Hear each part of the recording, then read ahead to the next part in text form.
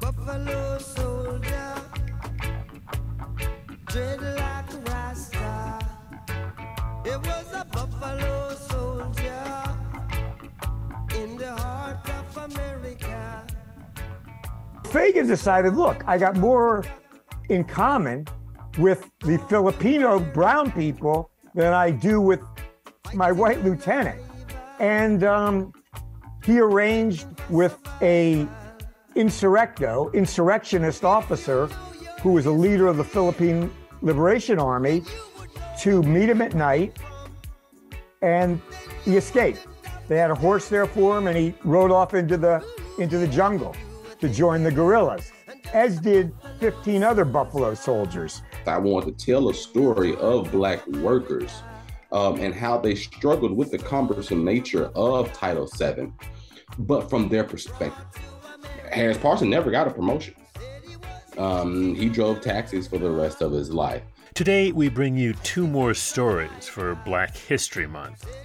From former auto worker Jonathan Melrod, the fascinating story of David Fagan, who joined the U.S. Army to escape Jim Crow discrimination and was sent to the Philippines, where not only did he and his fellow Black soldiers suffer from endemic racism in the military, but found that they were fighting on the wrong side of the U.S. war of Philippine conquest.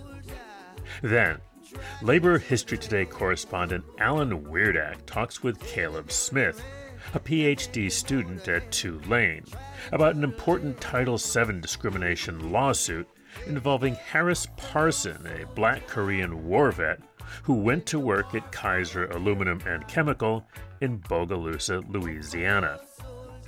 And on Labor History in 2, the year was 1987, marking the death of Edgar Daniel Nixon. Nixon's leadership in the struggle for Black labor and civil rights spanned decades. I'm Chris Garlock, and this is Labor History Today. To the heart of the Caribbean.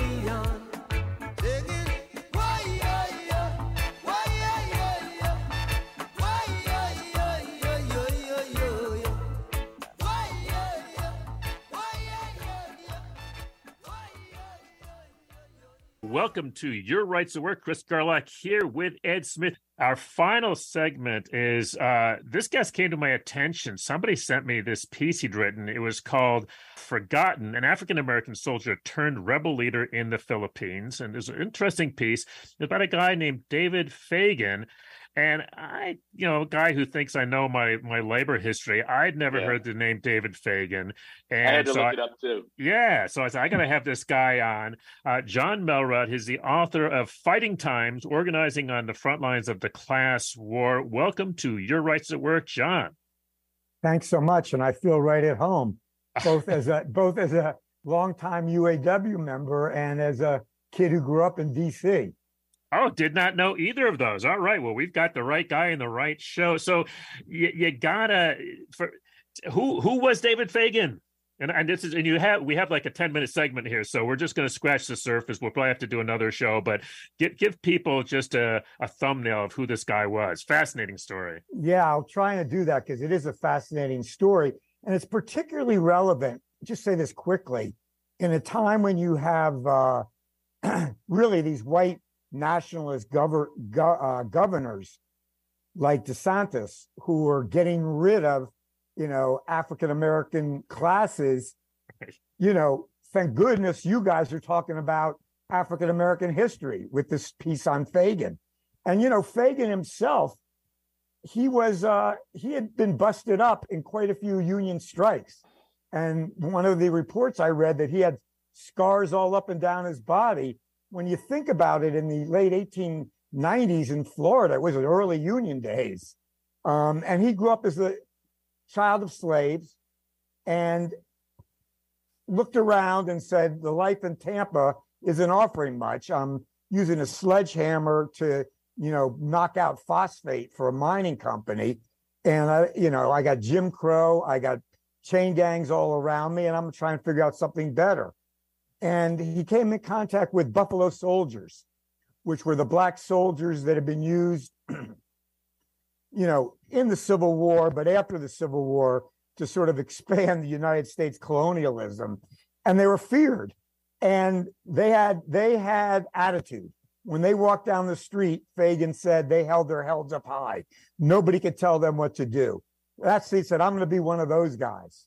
So he went off with high hopes and dreams, of being a Buffalo Soldier. But he found himself ended up in the Philippines. And they told him, you guys are going there to get rid of some Tagalog, vicious ruler that we're going to overthrow. Well, the story quickly, that facade fell apart. And it turned out he was part of a colonial force that had come in to take over the Philippines. I'm shocked, Jonathan. I'm shocked. Yeah, right? That's right. Who knew? I mean, who knew we ever had nation building in history? So, it's funny because it was President McKinley, and it was really a product of the much earlier, Manifest Destiny, right. Expand democracy and Christianity. Now, McKinley forgot that it was already a Catholic nation because of the Spanish.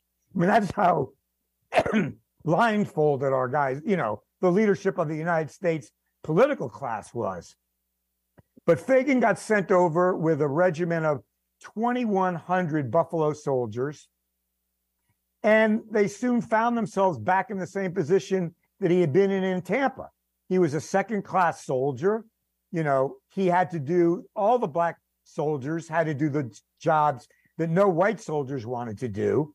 And worse than that, they were pushed to the front of all the battle lines, and they were suffering the worst casualties. Sounds a bit like Vietnam, maybe. I'm flashing on that. That's exactly. I'm flashing on that and World War II, too. And World War II. Yes, World War II. Absolutely. That's what my wife's father was in World War II, and he was always the recon guy. Yeah. In the middle of winter, in the dark. Well, and there you go. And you had these West Pointers, his commanding officer was a West Point guy who had been filled with propaganda and, was as racist as could be. And Fagan stood up to him and wouldn't tolerate, this kind of racist treatment. And that put them into conflict. And his commanding officer sentenced him to 30 days of hard labor and fined him a month's pay. Well, they weren't making anything to begin with. And, 30 days in the brig, he decided basically to hell with this. And the Filipino liberation fighters, they were really fighting to liberate their country. When the U.S. got there, they had already established a constitution, a government. There was no need for the Great White Father to come in and tell the Filipinos how to run the islands. But, of course, they did in trying to expand the U.S. empire. And Fagan started seeing materials posted by Filipinos that said, don't fight for the same white racists that treat you as second-class citizens at home. We're part of your same struggle.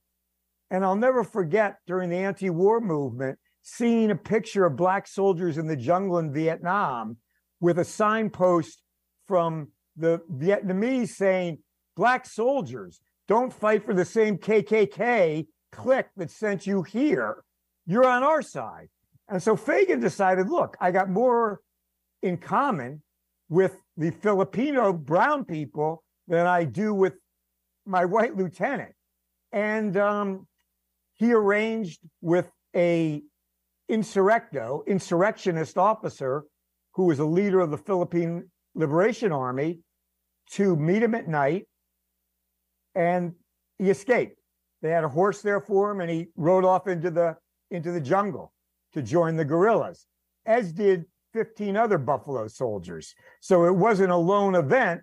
There was disgruntlement widely, throughout the ranks. In fact, going back in history, there was a huge debate in the African-American community, even then, Was this colonialism? Were we being exploited to expand U.S. colonialism? So it was a real debate. And Black soldiers were writing home letters about how they were being treated. So Fagan went over and he became such a distinguished guerrilla fighter that his loyal troops refused to call him captain. They called him El General, the general. So let me just break there. Let me reintroduce you. We're talking with John Melrod about the life and legacy of this amazing guy, David Fagan. This, of course, is Black History Month. And he had this great piece called "Forgotten: An African American Soldier Turned Rebel Leader in the Philippines." I just love, and Ed and I both love this when we stumble across these stories of we're always looking for the labor angle. There's always a labor angle, but we're always surprised. Chuck Clay is still on the line with us, and Chuck, I wanted to give you an opportunity to jump in here if you've got a question or a comment, brother. Had you heard of Donald Fagan, of David Fagan? I have not. I'm reading them on my other computer right now. Unfortunately, I have not heard of them, but I know of the struggle, and that's pretty universal, actually. And I like the analogy between his struggles earlier and the Vietnam War. I think that's most apropos. And it's still going on. I had relatives in the Navy in the 70s who were part of the on the aircraft carrier that were part of a rebellion because of the vicious racism that the U.S. Navy had going on, and the struggle continues as we're in the struggle, and hopefully we'll have people who will be the next vanguard to come up, young people that will take up the banner and educate themselves, despite Junior Trump, Governor DeSantis, trying to squash any type of educational realization about Black history. Before I go to Ed, and I'll come to Ed in a sec, but to your point, Chuck, and to your point, Jonathan, on that, I will say I take a glass half full. When people like DeSantis go after the history, that says to me that we're doing something right. Yeah. Right? If people weren't paying attention to it, if it wasn't important, they'd ignore it, right? But the fact that they're targeting it says to me, we got something here that they don't want people to know. And as you know, the more you're trying to hide stuff, the more people want to know about it. That's my glass half full. Ed, I know you want to get in on this. So on that point, real quick, my 93-year-old mom is ranting and raving on Facebook about the culture wars that DeSantis is putting her through. And she grew up in Boston, Massachusetts. She's a diehard liberal, and she's she's still fighting the good fight. But my labor angle on this is the Tagalog. So we have brothers and sisters in the nursing movement in California, and there's been a couple of hospitals that have supervisors going around telling these Filipino nurses that they can't speak Tagalog to each other on the floors, and they have to fight back. And so the discrimination is still around, and discrimination is discrimination, no matter race, creed, color, sex. It's about intimidation. It's about, keeping my piece of the pie. You can't have it. And so if I can tell nurses not to speak that language, that keeps control over them. And I wondered if you had any comments on that, Jonathan. Well, it's interesting because my wife is Filipina. So I may have to tell her she can't speak Tagalog. Oh, good luck with that.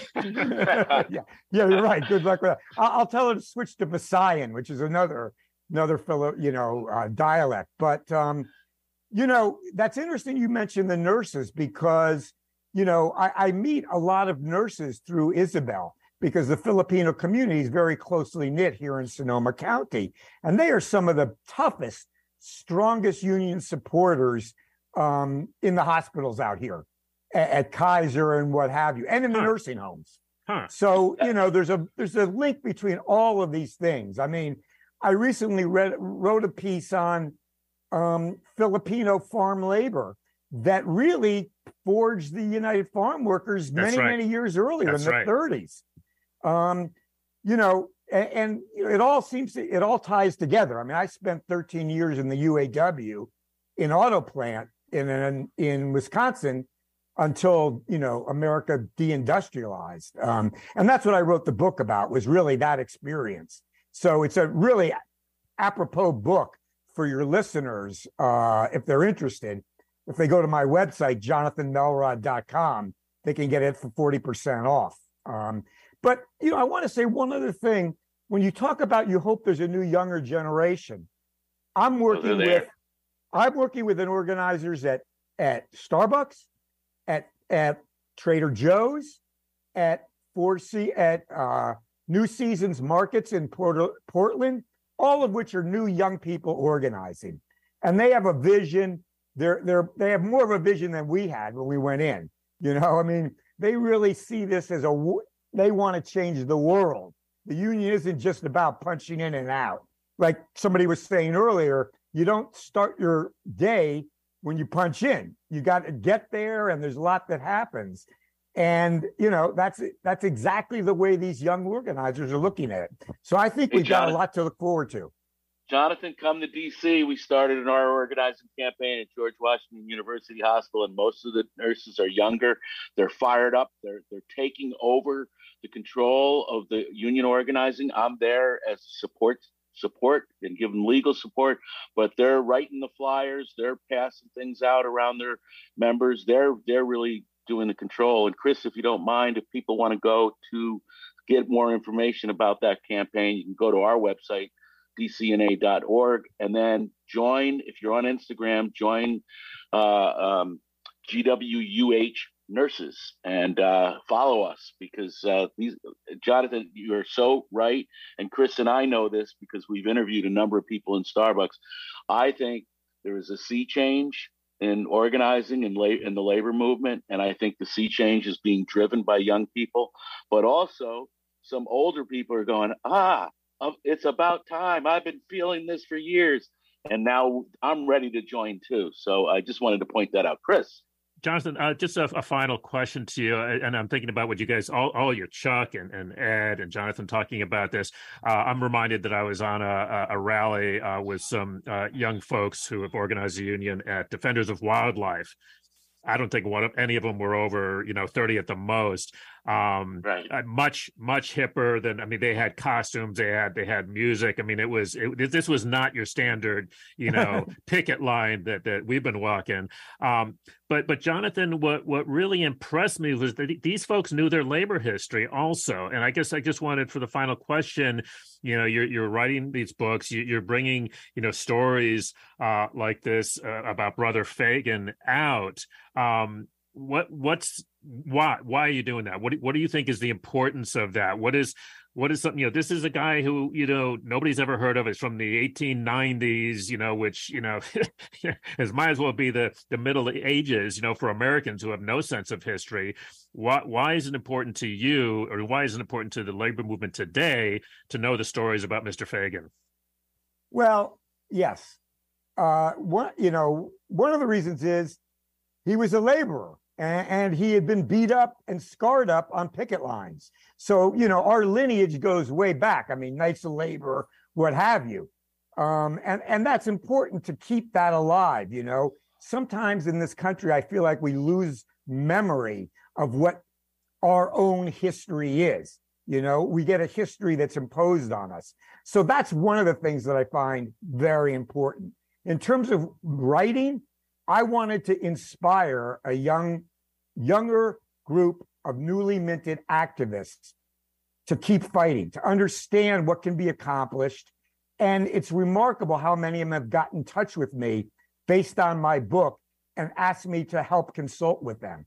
One of them called me up the other day, said, I read your book chapter by chapter, I take notes, and then I go back in and use it for our organizing at Starbucks. So to me, there could be nothing better than to hear that, to be honest. Totally makes sense to me. Jonathan Melrod, really appreciate bringing this story to us. Great book, or Fighting Times, Organizing on the Front Lines of the Class War. Going to have you back on, brother. Thanks so much. I really appreciated it. All right. And you can find that, as he said, let me see if I can find that link. Jonathan Melrod, that's MELROD.com. And it's a really fascinating story, great book. Really appreciate everybody listening today. Thanks, as always, to our engineers, Mike Nasella and Kalia Chapman. Driven from the mainland to the heart of the Caribbean. Singing, why, yeah, yeah, why, yeah, yeah, yeah, why, yeah, yeah, yeah, yeah, yeah, yeah, why, yeah, yeah, why, yeah, yeah, yeah, why, yeah, yeah, yeah, yeah. All right, we're recording. So Caleb, I guess to get started, you want to tell us a little bit about your journey to studying history, labor history. Just how have you made your way to this point? Oh, wow. As far as history overall, so I started with my actual bachelor's in social science education at Delta State University. I graduated from there in 2014. Almost immediately after I graduated in fall of 14, I began teaching U.S. history, 1877 to the present, in Clinton High School in Clinton, Mississippi, in January. And I also started my master's program at Jackson State at the time as well. I started the crux of my archival experience that began in the Margaret Walker National Research Center at Jackson State, looking at, she developed one of the first Black Studies Institutes that is very little cited. Looking at the historiography of Black Studies and the Black Freedom Movement. So a lot of my hardcore historical drive developed from Jackson State, being in the archives, working as a research assistant during the summers when I wasn't actually teaching in the classroom. And, as I taught history on the grade school level, I love the students. I love the experience, the early professionalism and mentorship that I gained from Clinton High School. But I wanted more academic freedom. I wanted more research ability within a job role. I wanted more liberalism within coursework because a lot of state test curriculum content, portfolios require you to focus on, areas of history which is more so political rather than grassroots or ground level. So I would really want to study that bottom up history. So roughly after teaching there for 2.5, 3 years, I began to apply for PhD programs. I took a year off and I chose Tulane. Well, Tulane chose me. Yeah, right. So you said you started up on this like bottom up history. So going into this, did you know that you were going to study labor history? No. So my dissertation topic, I like to say that it wasn't a mistake, but I had no intention on finding 20 plus boxes of one of the longest employment labor discrimination cases in Louisiana. So in 2018, my advisor, Professor Jana Lippman, I was taking a labor history course, and she was like, hey, go to the Amistad Research Center and see what unprocessed, what new documents do they have, and see what you can make of them. So I went to the archives, and they had just finished processing that Parson versus Kaiser collection, as well as the George Williams versus New Orleans Steamship Association collection, which is also a vital part of my dissertation. So I began looking. I told her, I said, I found this great employment discrimination lawsuit case that, took almost 20 years to solve.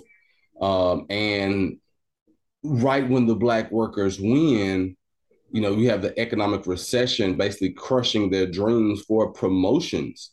And, obviously, she gave me recommendations, Judith Stein, Timothy Minchin, Nancy McLean as, to give me a historiographical framework to work with while analyzing those documents. And it just really took off from there. And basically one of my, I guess you say, problems or early concerns was, how do I frame this story? And that's where the shop floor comes in. So I want to tell a story of Black workers and how they struggled with the cumbersome nature of Title VII, but from their perspective. Oftentimes we see, the court cases being analyzed, but I want to really look at how Black workers struggled with government agencies throughout the process to get to those precedent or landmark decisions. So digging deeply more into this case, specifically Harris v. Kaiser, who was Harris Parson? And why did he file a lawsuit against Kaiser Aluminum and Chemical in Chalmette, Louisiana? Okay. So Harris Parson was a native of the Uptown District of New Orleans. He was a Korean War veteran. And shortly after coming home from the Korean War, he was honorably discharged as staff sergeant. But shortly after coming home from the Korean War, he began working at Kaiser just 2 years after the plant was established in 1951. He worked several non-supervisory, hourly, low-wage jobs. Typically, Kaiser, like many Southern industries of the time, deemed Black workers to the shop floor with two separate, seniority lines, progression lines. And so for roughly his first almost 10 years or more, he worked jobs. He got a lot of departmental transfers, but never could get that supervisory position or promotion that he wanted. In 1966, he filed a complaint with the EEOC, and shortly after, the Black workers that he was leading inside the plants for the labor campaign filed EEOC complaints also. So the thing about it, he was not a well-known state or public, figure at the time. He was just a regular gun-tone union man that wanted a promotion. Yeah. So I guess the plant, this isn't just like a local plant. This isn't a small plant, right? Like, I mean, what can you talk about the Kaiser plant, at the time of the lawsuit, and not just its size and location, but also its impact on the local economy and the regional economy? Like it wasn't just a small plant, right? Oh no, it was a small plant. This aluminum reduction plant was amongst the largest in the nation and in the world at the time, with government contracts due to a low aluminum supply from the Korean War. So this plant, roughly 23,000 workers, roughly 20% of them were African American. When it came to Louisiana, one of the senators in 1951 at the groundbreaking ceremony called it one of the biggest booms in the state's history. Biggest boom in the state's history. And at the time, we see Kaiser expanding throughout the South. You see plants in Bay Minot, Louisiana, Bay Minot, Alabama, excuse me. We see the first actual Kaiser plants in Baton Rouge. And the third is actually in Gramercy, where we see the famous reverse discrimination case with Weber versus Steelworkers there. So, this plant's significance within the overall Kaiser empire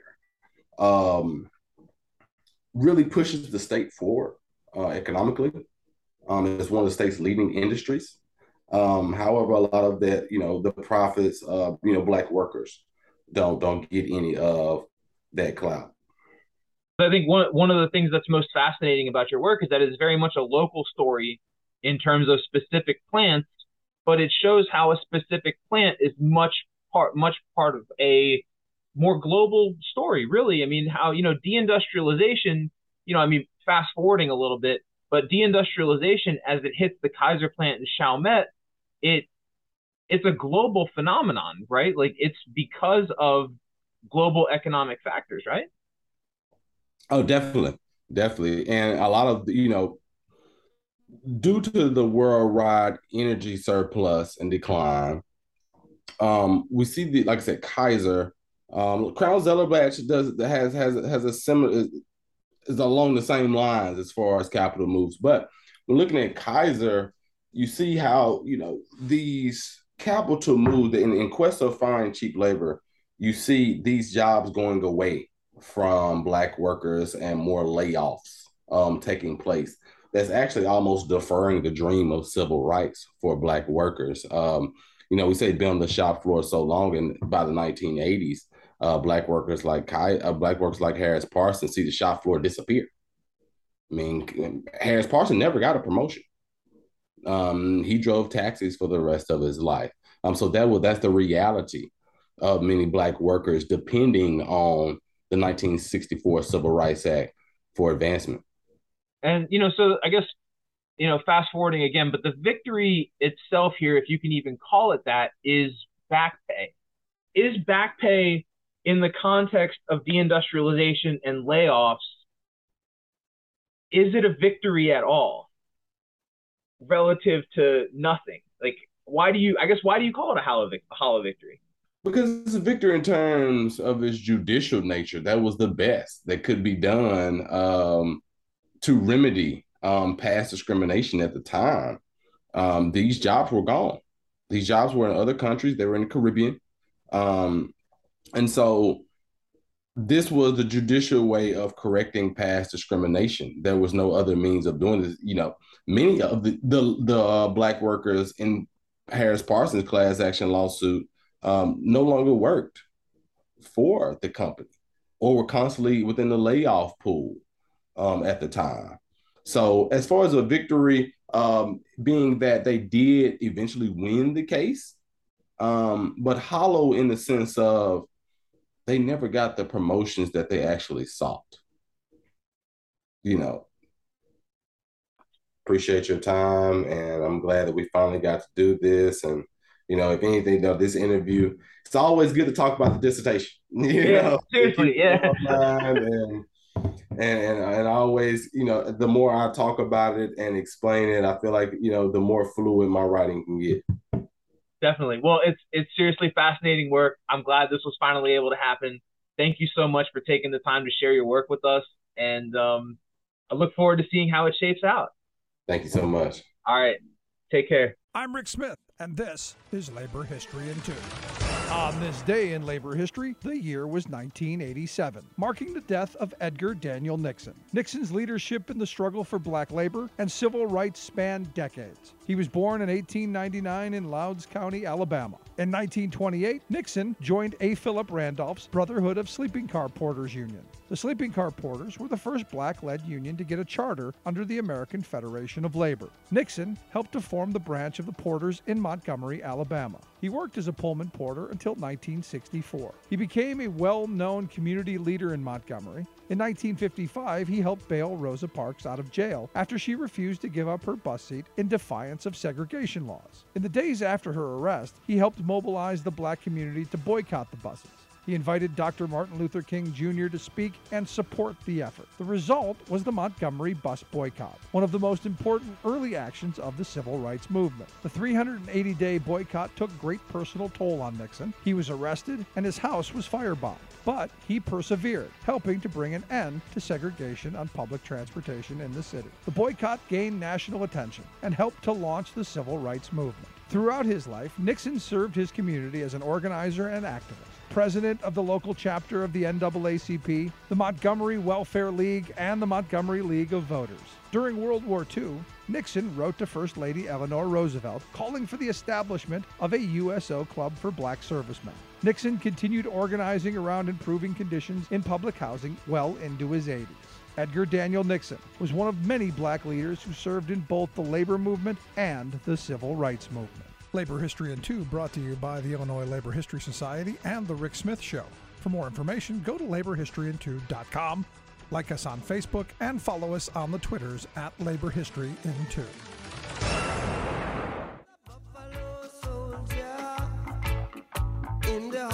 That's it for this week's edition of Labor History Today. You can subscribe to LHT on your favorite podcast app. Even better, if you like what you hear, and we sure hope you do, please like it in your podcast app, pass it along, and leave a review. That really helps folks to find the show. Labor History in 2 is a partnership between the Illinois Labor History Society and The Rick Smith Show, a labor-themed radio show out of Pennsylvania. Our interview with Jonathan Melrod comes from my Your Rights at Work radio show. You can hear that every Thursday, 1 o'clock Eastern Time on WPFW 89.3 FM, the Pacifica station in Washington, D.C. Special thanks to Alan Weirdak and the Cool Things at the Meany Archives team at the University of Maryland, College Park. Our music today was Buffalo Soldier by Bob Marley and the Wailers. Labor History Today is produced by the Kalmanovitz Initiative for Labor and the Working Poor at Georgetown University. The Labor History Today team includes Ben Blake, Patrick Dixon, Leon Fink, Sherry Lincoln, Joe McCartan, Evan Papp, Jessica Pozak, and Alan Weirdak. For Labor History Today, this has been Chris Garlock. Thanks for listening. Keep making history, and see you next time.